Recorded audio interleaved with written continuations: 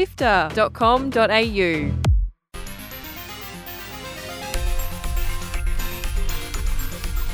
G'day and welcome to Drop Rate by Sifter. Drop Rate is Sifter's review podcast packed with thoughts and feelings about the newest video games, giving you insights from some of the best games writers around. I'm Chris Button, and today we're talking about The Last of Us Part 2 Remastered, alongside Sifter's own Gianni Di Giovanni. But before we get into the discussion, here are the top stories featured on Walkthrough, Sifter's weekly news podcast.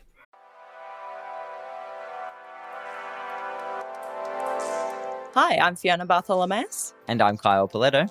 And here are the top stories this week on Walkthrough, Sifter's weekly news podcast for Sunday, 10th of March. We have the highlights from this week's Xbox partner preview. Roguelike deck builder Balatro pulled from stores due to misunderstanding about its gambling content. A $2.4 million settlement has killed the two biggest Switch and 3DS emulators. And this year's BAFTA award nominations are here. You can get every episode of Walkthrough for free on Apple Podcasts, Spotify, YouTube, or on our website sifter.com.au every Sunday.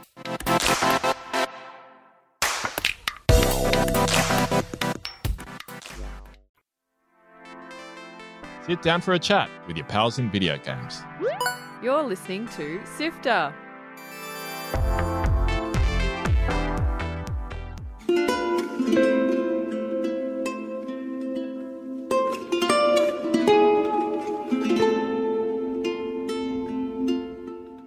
So, Gianni, speaking The Last of Us Part 2 Remastered, I'll admit I was one of quite a few people, I assume, who was quite surprised at how soon or how quickly this remaster has turned around since the original game on PS4 only launched midway through 2020. Were you one of the people surprised by how quickly this has been turned around for sort of the next generation hardware? Absolutely, yes. But I can totally see the pattern as to why they have done so, because they have a Last of Us Part 1 Remastered, which came out a little while ago to line up with the launch of the television series adaptation. So, I can kind of see why, because then you can have on your shelf now a Last of Us Part 1 Remastered and a Last of Us Part 2 Remastered. It seems to be a bit of a trend that Sony and their studios have been doing with a lot of their titles recently. Uncharted, for example, got a PlayStation 5 Uncharted 4 and Lost Levels combined pack to be playable on that. We've seen it with multiple different other versions that have come out recently for their games. So it just seems to be a trend that they like to do when they put those things together. But yes, we are talking about not a game that came out, many, many years ago. I think it was 2013 was the original Last of Us when that first came out around that time. We're talking about PlayStation 3 era game that got modernized twice. We're talking about a game that came out in 2020, which is only 4 years ago, and can be played perfectly fine on a PlayStation 5 already. And I have done so already, having played through both of Part 1 Remastered and Part 2, the PlayStation 4 version, before the TV series came out. So, the value as to why this thing is done is a discussion I don't really want to talk about too much about, but I think it is still worth mentioning the fact that this is a game that you could play easily for a very reasonable price. You can get that Part 2 on very good discount quite often, and it is a game that I definitely think you should experience if you want to feel, what the absolute, peak of high budget AAA production can deliver. That's what The Last of Us Part 2 represents. So the game itself is it's a modernization in some regards. It has improved visual fidelity, including higher frame rates at higher resolutions as well. There is also a suite of extra features that are included in there, and I think really this is a game for the people who are probably the super fans who can't get enough of the Last of Us world. Those extra pieces that are included in this are something for people who have been through this a few times. That's what I feel, having played it and having been through it a few times. That's where most of the value for it lies, for me at least, and for many people who are listening at home. I'm sure that's probably what you're thinking about if you're thinking about picking up this particular package. I think you're probably right there, Gianni, because me being one of the people who was apprehensive and hesitant upon hearing the news of this remaster of a game that's only a few years old was because the first and one and only time that I've played The Last of Us Part 2 was such a deeply effective and emotive experience. This tale of revenge and the endless cycle of violence and trauma associated with it.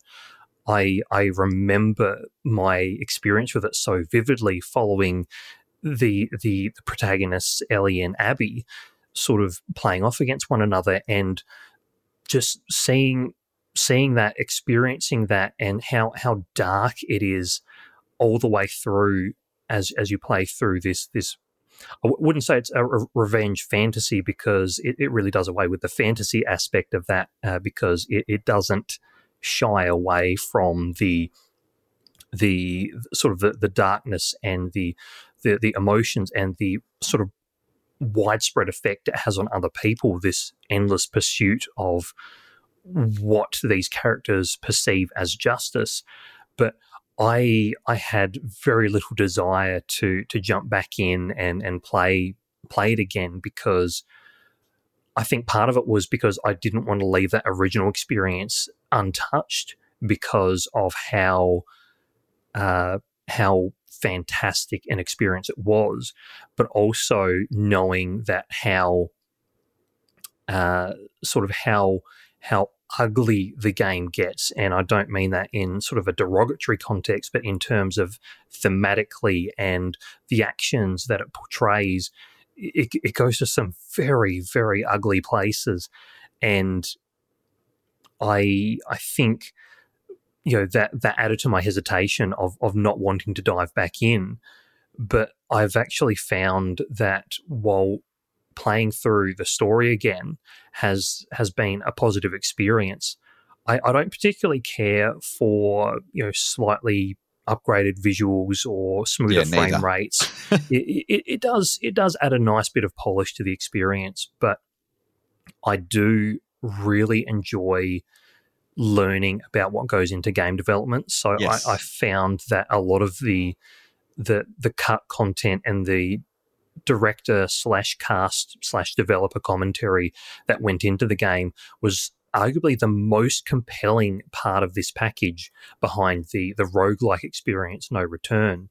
But before we delve into that more deeply, Gianni, I know you've said that this is a series that you've played through multiple times. You would probably consider yourself a mega fan of The Last of Us series and the franchise as a whole.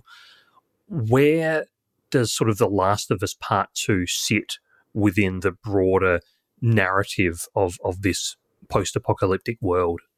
It's really interesting. I think my critical look at what this game is really that tension between the sort of story that they are attempting to tell and talking about the consequences of violence and this cycle of violence in which you spoke about there, and kind of when you balance it between what you actually have to do in the game and what the incentive structure of this game is, it really asks you to become a completely violent character, right? And, that's the thing that never quite,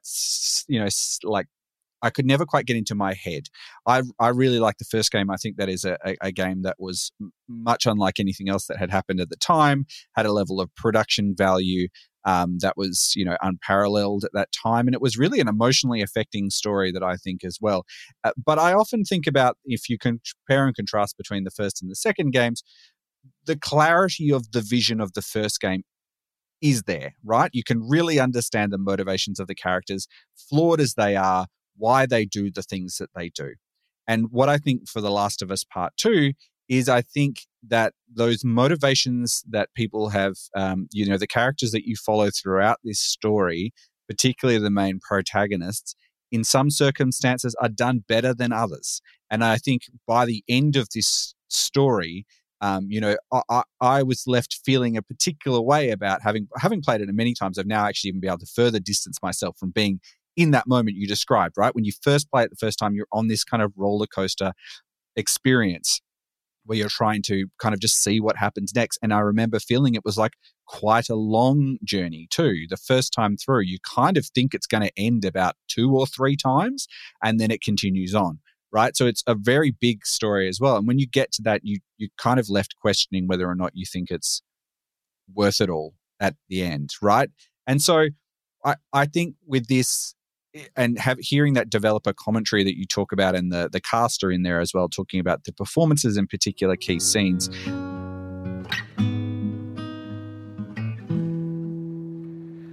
Needless to say, I'm odds and ends. When I see Dina's looks over here, my interpretation is that she's remember all the times that she was falling in love for Ellie in the past when she was with Jesse.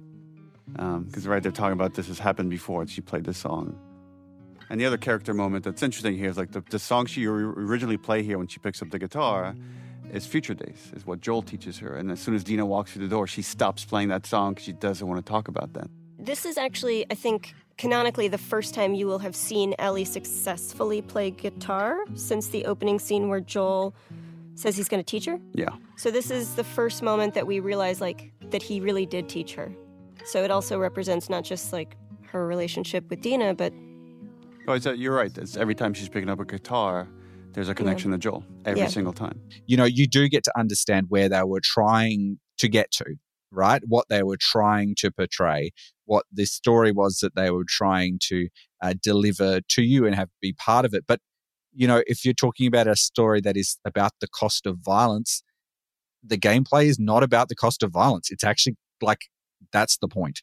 You know, you can probably in most circumstances avoid most direct conflict, and there is paths around that. But there is so much of the game that incentivizes that violence because it's very video gamey. And that's what we do in games, is we take out enemies and we move through, you know, puzzles in that particular way. So whether or not it actually achieves that, I think, you know, I wonder if people who played it at the time now come back to this game again, having played it in a new format, maybe with a bit of distance and with a bit of perspective, whether or not that sits the same way that it did at that time for people. You know, that's is the big thing. I think, you know, there is something to be said about understanding that a game can do so much right, you know, can be the pinnacle of what we're talking about in so many respects, but also be happy with the fact that like any piece of creative art and piece of creative media is imperfect, has the views of the author. And, you know, when you experience that piece of media, you bring your own perspective to that as well, right? So, you know, what I think we've kind of touched on a bit there is that, you know, what I love about this particular series is that the gameplay itself and the puzzle-solving aspects of, you know, those combat encounters that you go through are really good. They're incredible. They unfold in different ways every time you play it.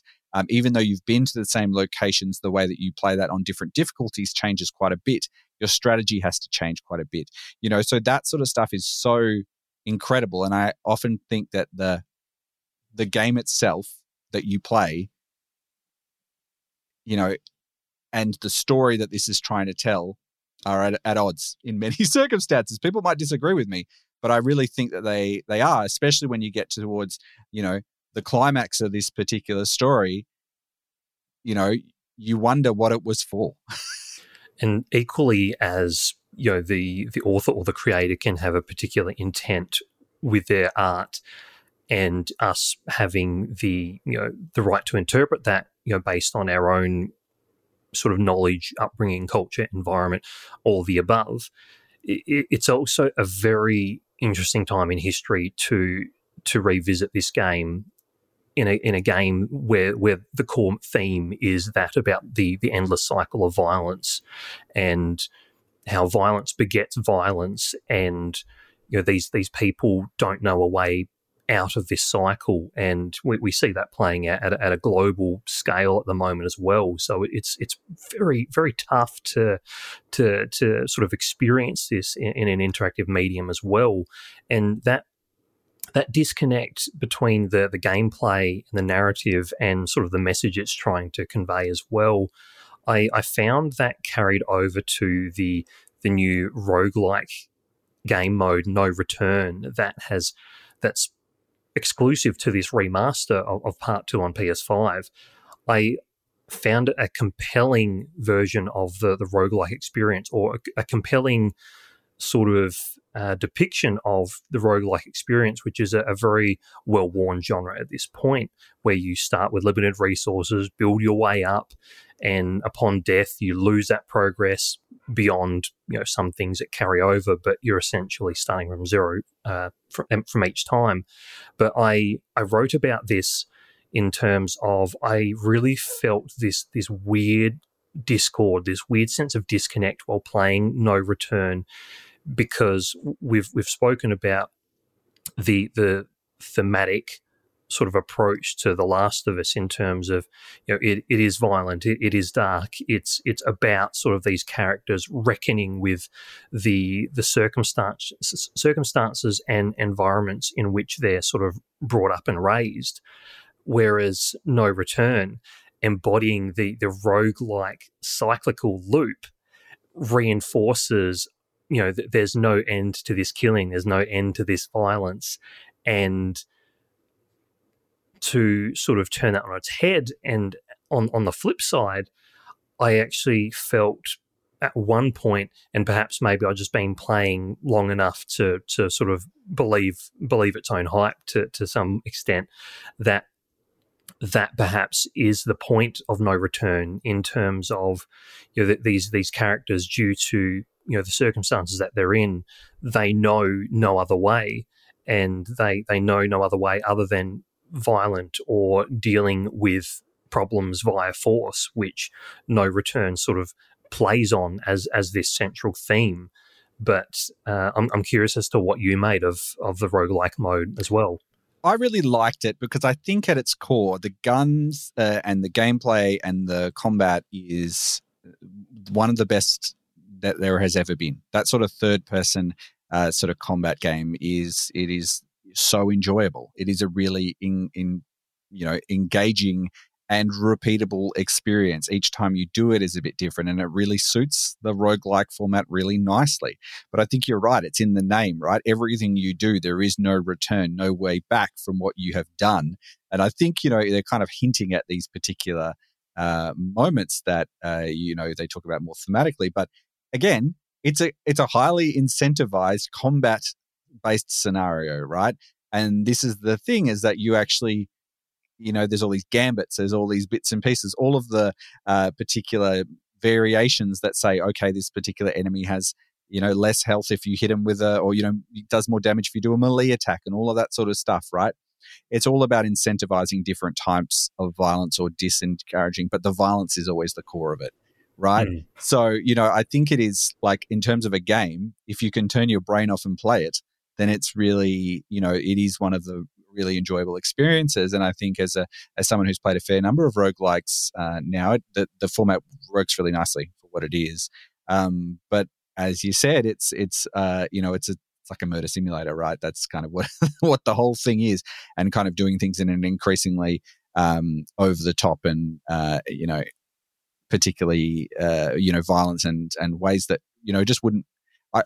I guess the thing for me is that I don't know that I accept the core premise of a world that The Last of Us portrays, right? That this could be an American thing. We live in Australia, right? We don't have the same sort of stuff, and for many reasons that's a different worldview to what we have. But I just don't see fundamentally that the world would go this way, because seeing as we've had now a global pandemic happened while this game came out, and then we've had several years after it as well.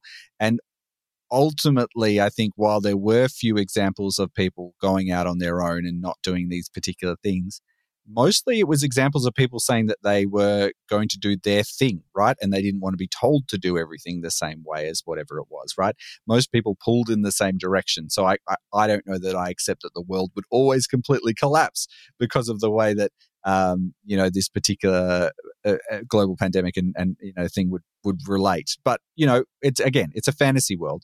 And, I think if you have been questioning whether or not you agree with or can vibe with the conclusions that this plot draws, but enjoy the gameplay of The Last of Us Part 2, then it's a pretty fun thing to play. It's actually like, enjoyable to do that. I just think it needs, you need to, I think what takes, something from being a casual enjoyer of something to someone who, critics like we are, is that you also need to reckon with the full package of what this is, and I think a lot of people enjoyed the multiplayer mode, which was in the original game as well. So, there was that competitive part of it, which was that because that cool gameplay loop in a competitive way was really fun too.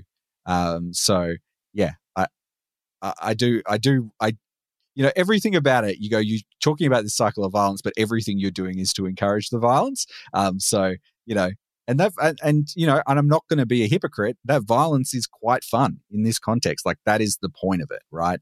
But it's kind of one thing or the other. How do people escape from this particular thing? They want us to go a particular path.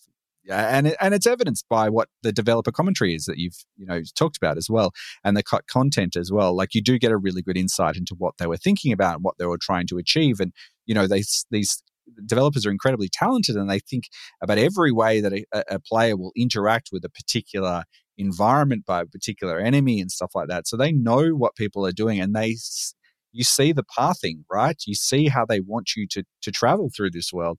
So, I think that's best illustrated through what's referred to in this remaster as the Lost Levels, which is a collection of these 3 levels that were cut from the main game, the final release, but they've presented them, packaged them in a pre-alpha state with a little bit of a preamble, and there's you can actually play in inverted commas through these sections where there's also some interactive elements where you can activate particular developer commentary, sort of contextualizing and explaining, here's what we were trying to achieve with this particular level, or here's why it ultimately got cut, but this is what we were trying to achieve.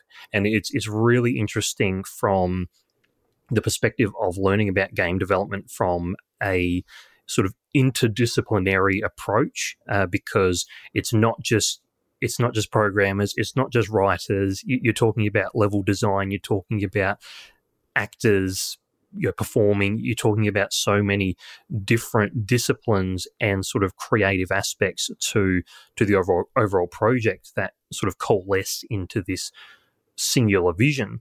And what I found particularly interesting was that it also helped sort of humanize the process as well.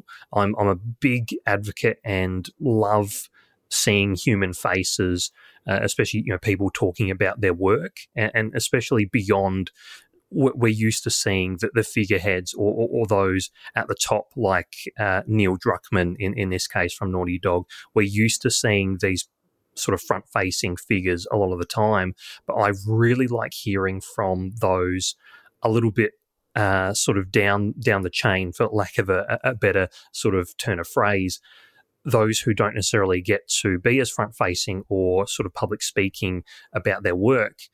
One of the Lost Levels was describing a labyrinth of sewers that you had to navigate, and the person who was talking was from the level design team, and he was talking about how they sort of breadcrumb particular tunnels, or how they design particular corridors, hallways, that sort of stuff. And hearing that there's an actual legitimate reason that they include dead ends for you to discover, because it then helps pathfind the actual way forward you should be going, was really, really clever, and really cool to learn. And it also sort of taps into my fascination with hearing really smart people talk passionately about their work. But they also treat it as a piece of media that people have been out there and experienced themselves, right? So, there's a particularly notorious sort of bait and switch, which was in one of the trailers, where they, talked about a character that was supposed to be there but isn't there anymore. If you've played the game, you know exactly what I'm talking about. At this particular point was highlighted in an early trailer, and then it turned out to be someone completely different. And they actually talk about that perception, what they were intending to do with that particular change that they made, knowing full well that that was not going to be representative of what people would be playing through in the actual game itself, and also what that reaction was like, and acknowledging the fact that, the way that they sold that particular moment didn't go over as well as they would have liked, right? And that was really cool to hear that perspective where they were like, okay, yeah, we hear the fact that you, as the players, didn't like what we did there, and here's the reason why we attempted to do it. Maybe we didn't hit the goal as well. So, I think that's one of the best things about this particular moment is you do get a really good insight into the creative process. And what I love about doing Sifter in particular, but, is this, we get to see the people who make these things, right? And that's really valuable to know because, we talked a bit about art and intention as whether or not the intention was this, and whether or not your interpretation of whether they achieved their intention is a completely subjective and unique and individual thing. But we can also hear the process of the artist, and that's really valuable too. And I really like, as you said, what I think is really interesting about this is we have a game and a big media franchise, and The Last of Us was up for Emmys and all sorts of things, and it's bigger than just a PlayStation game. But when you look at what it is, I think it's one thing to consider that The Last of Us is not shy to remasters at all. It's been the first game itself has been remastered and re-released a couple of times now. The first game came out on PlayStation 3 back in the day, and then was unplayable. So the remaster, which brought it to the PlayStation 4, the current gen at the time, was quite valuable. It made the game more accessible in which to, people could play it, right? You couldn't play the old version if you only had it on PlayStation 3. When it came to the PlayStation 5, there was a significant amount of time and there was a significant amount of visual fidelity which had changed in that time, right? So, for a game that is available on PlayStation 4 and still playable on PlayStation 5 with a number of enhancements as well, that talking about how that piece of art continues on through time is something to consider. And I think people should think about that when they are talking about games from, the 80s and the 90s, which are incredibly difficult to get now, and think about the history of this piece of art that gets passed down. What things do get the chance to be remastered and reinterpreted and put back through for another generation, and what things are we missing out on because their particular financial value is smaller than what would be worthy of that. So, it's really one thing to consider. We have this new version of it. You can go out and buy it. You can buy it as an add-on, which just upgrades your PlayStation 4 version, which is quite a good compromise, I think, if you were looking to revisit this in a new console. But what are the things that we're missing out because resources are directed towards something like this? We will never know the answer to that. It's something for you listening at home. I want you to consider where you fit and where you sit with the sort of games which are these milestones, which are these touchstones, but also the smaller things that we get to, that may not be as lauded and as re-released as a series like The Last of Us. Indeed. And then it also taps into the ongoing discussion between physical and digital media and preservation as a whole. But that's a discussion for another day. In the meantime, Gianni, do you drop or rate this remaster of The Last of Us Part 2?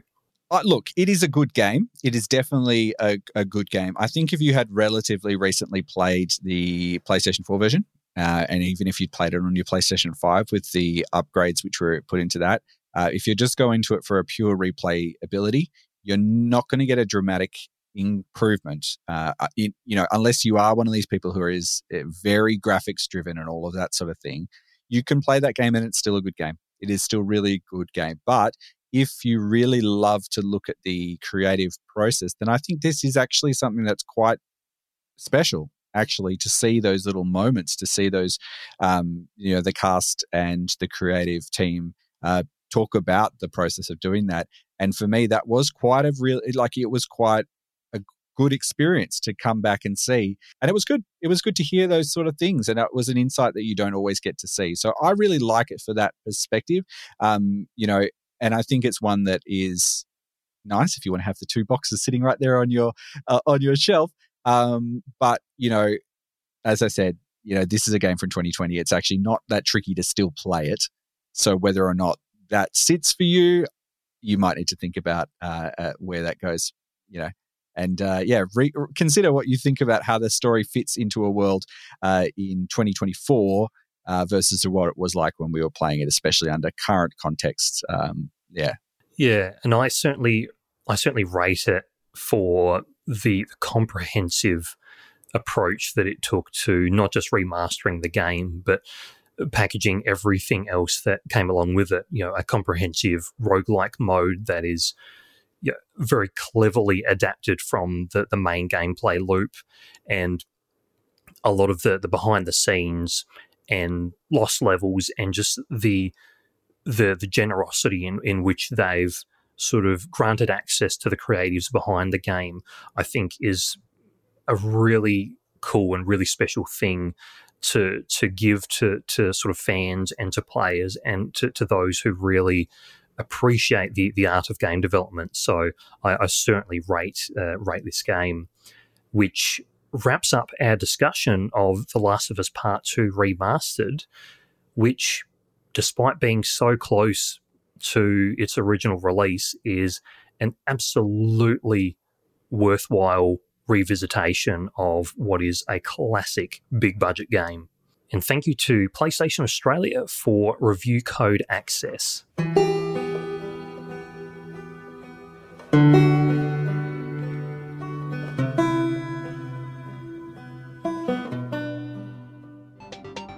You're listening to Drop Rate by Sifter. Visit us on sifter.com.au. This has been Drop Rate by Sifter, our video game review podcast. Thanks to Brian Fairbanks from Salty Dog Sounds for composing the theme music. Sifter is produced by Chris Button, Courtney Borrett, Kyle Poletto, Fiona Bartholomeus, Daniel Ang, and Adam Christou. Mitch Lowe is senior producer, and Gianni Di Giovanni is our executive producer.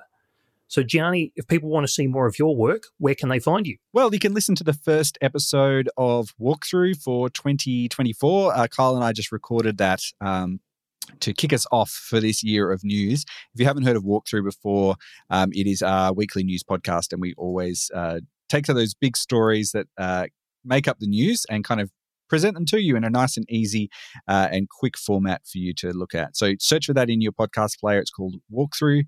News delivered fast by Sifter. So check that out. Look for the purple icon when you're searching for that on your podcast player. Of course, head to sifter.com.au. You can also jump into our Discord server with the link in the show description. And if you enjoyed this episode of Drop Rate, please consider leaving a review on Apple Podcasts and sharing the episode on social media. Thank you very much for joining us. See you next time.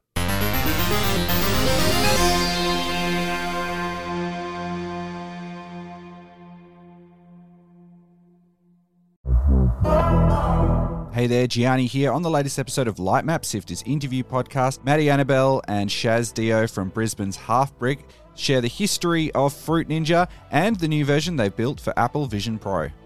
We're a company that's not afraid to fail, so we thankfully had a lot of support and were able to just keep trying things over and over and over again until it felt right. Our biggest kind of challenge was just trying to figure out how to truly make it feel like you are doing this slicing, getting it one for one, making it feel juicy and exciting. We wanted to be able to pick up a fruit off the ground and slice it, throw it somewhere and have, the juice and the splats appear everywhere. And it was just a lot of iterations and trial and error. You can get every episode of Lightmap for free on Apple Podcasts, on Spotify, on YouTube, or head to our website sifter.com.au.